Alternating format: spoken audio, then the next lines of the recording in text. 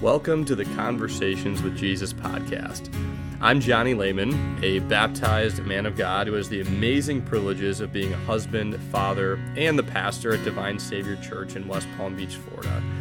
This podcast is designed to bring you the self-sacrificing love of Jesus found in the Bible through 15 to 20-minute episodes that focus on relevant life issues and what God has to say about them. Check out our website, divinesaviorchurch.com, as well as our Facebook and Instagram pages to find out more about the incredible things God is doing through our church family.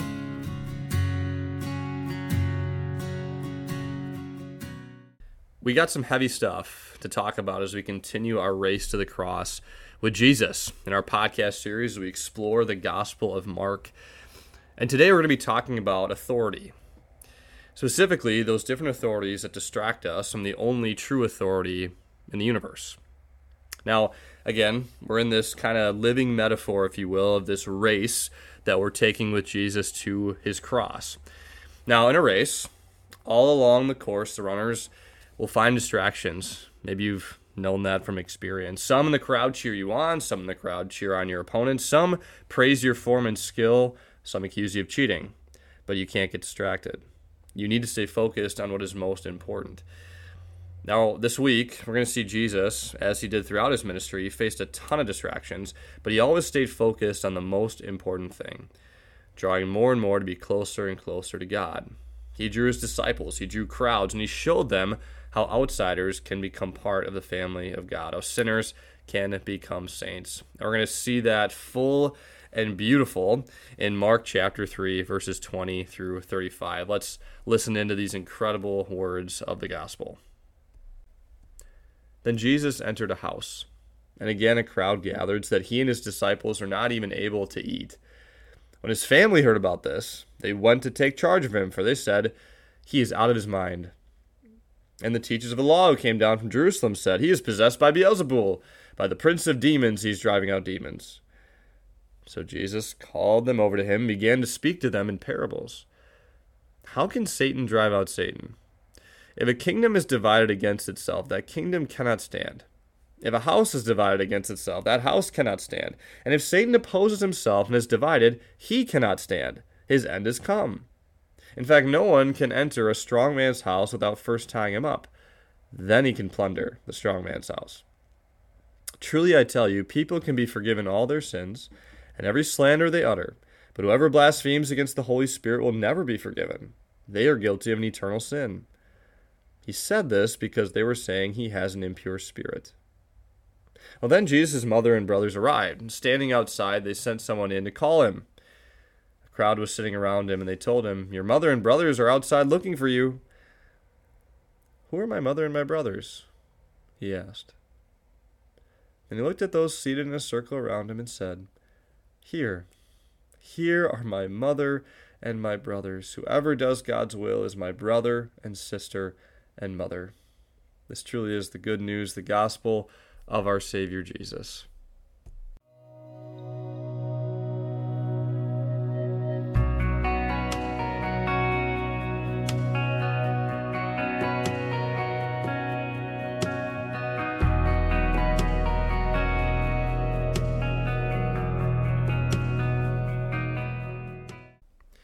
Picture yourself in a college philosophy classroom. It's your freshman year, maybe even your first class. The butterflies are there. The excitement to learn the class is packed. And the professor starts working through the syllabus. And towards the end of the period, she assigns your first assignment. Write a one-page reaction to this quote from philosopher Friedrich Nietzsche. Here's the quote. "A God who begets children with a mortal woman. A justice that accepts the innocent as a vicarious sacrifice. Someone who orders his disciples to drink his blood. Sins perpetrated against a God, atoned for by a God. Can one believe that such things are still believed?" She dismisses you with a smirk on her face. She says, "How sad that millions of people believe such nonsense." And you can hear your classmates chuckle. Here she is, an educational authority. And you look around at the authority of influence your classmates have. What authority do you listen to? Now, this scenario, it's a compilation from many conversations I've had with friends who have gone through experiences like this. It's not to say that all secular universities are this way, but what's evident is how crucial authority is. In our lives, are we getting distracted from the one authority that holds all power? Even more, do we truly understand what God's authority is all about? And maybe you've noticed something in our culture that's been brewing since long before the 1960s, the disdain we have for authority. I mean, you can look at survey after survey. Americans have very little confidence or honor to give to institutions. What you see is this desire for personalization to have the authority. In fact, more and more people, they don't like the idea of someone else telling you how to live your life and who you are. In fact, for many, the only role for authority figures is simply to validate who we want to be and the life we think is best. Now, the irony in all of this, of course, is that in the desire to live by our own rules, we still long for the authority of others to affirm us. And this isn't just a postmodern problem. It's been here since Adam and Eve, right? The struggle they had, wanting to be their own authority, to not just be like God, but over God. Be able to set the terms and conditions for their lives. That's where Mary and Jesus' siblings were too, here in Mark chapter 3. They wanted to have authority over Jesus. Now, once again, Jesus is in a house. And just like we talked about last week, it's so intense, it's so packed, that no one even bothers to eat supper that day. Jesus has their full attention. Not even hunger can distract. But news of this gathering hits the ears of Jesus' family, and they rush over there. Not out of joy to hear Jesus, but why? Well, what does the text tell us? They went to take charge of him, for, they said, he is out of his mind. Do you hear echoes of our hypothetical college classroom? Jesus, don't be so strange. Only someone who's clinically insane can declare himself to be God. Jesus, be a good boy and come home. And the sadness Jesus must have had to witness this. Mary and his siblings were sick and tired of hearing people laugh at Jesus, question his sanity, and they wanted to hide him away. And at the end of chapter 3, they send someone else first to try to convince Jesus to come home with them. They wanted authority over Jesus and to tuck him and his strangeness away. And between you and me, I see such a tucking away tendency with me too. And I know it's within you as well. You know the look, the raised eyebrow, the shaking head of disappointment. You really believe that. It's one thing to have a random person cut you down or cut down your faith on Instagram. It's totally different to look into the eyes of someone you care about, who finds your belief to be ridiculous at best and hateful at worst.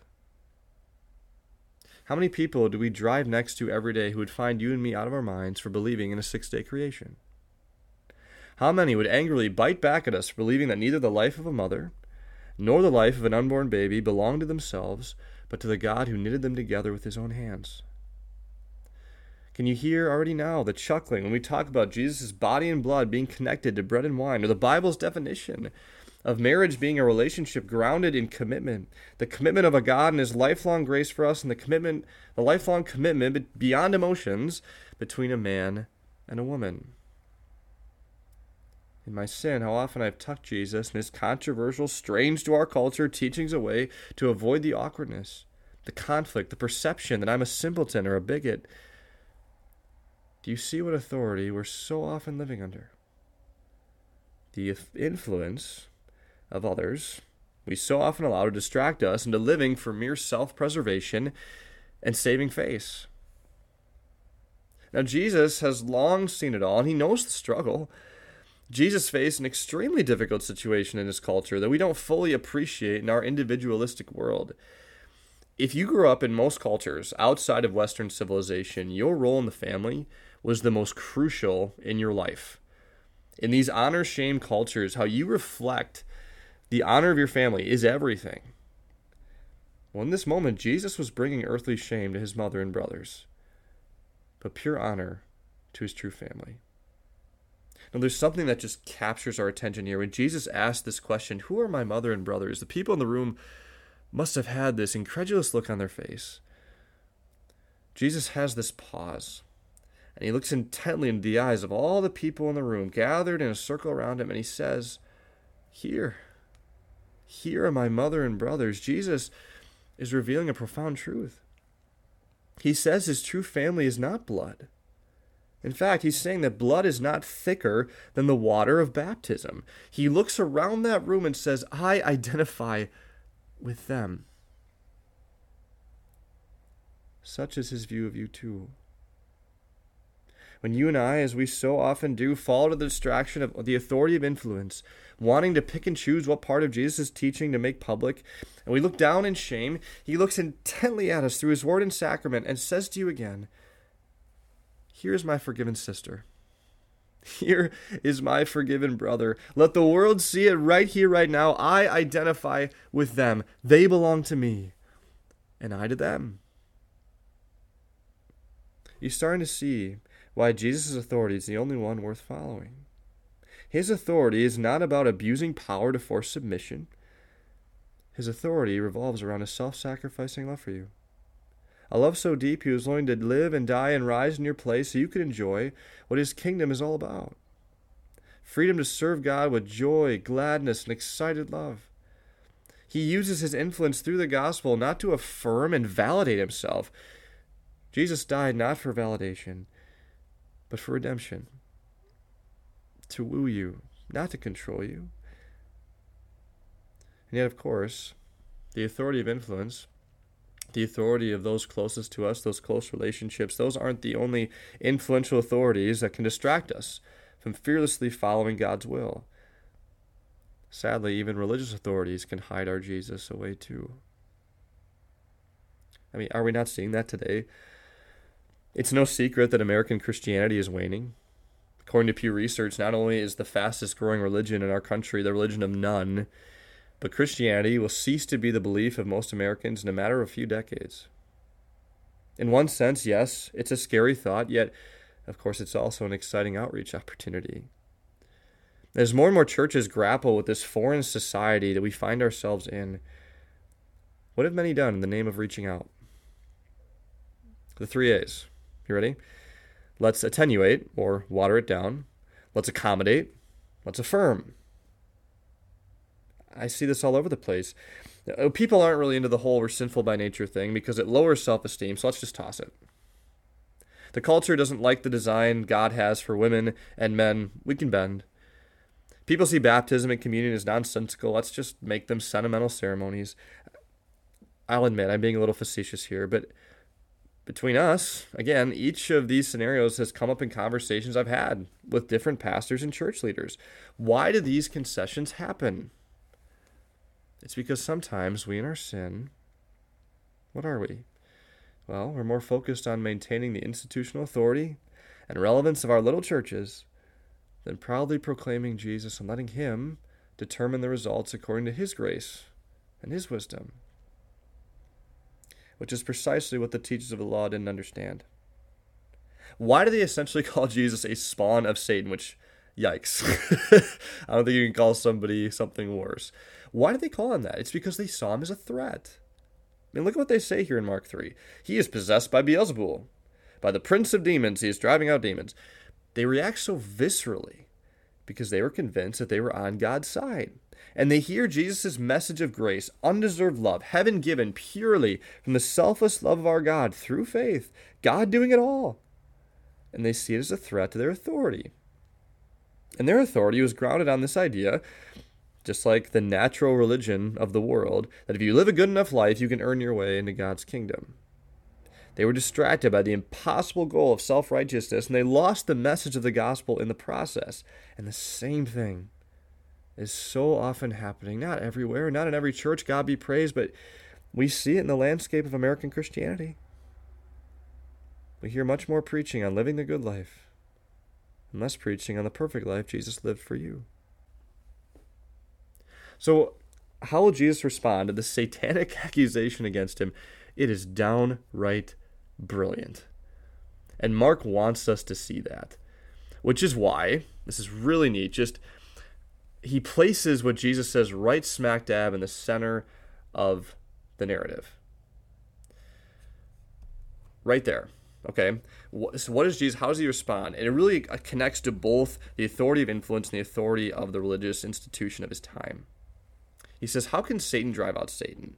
If a kingdom is divided against itself, that kingdom cannot stand. I mean, even logically, their assertion makes zero sense. Then he goes even further. And if Satan opposes himself and is divided, he cannot stand. His end is come. In fact, no one can enter a strong man's house without first tying him up. Then,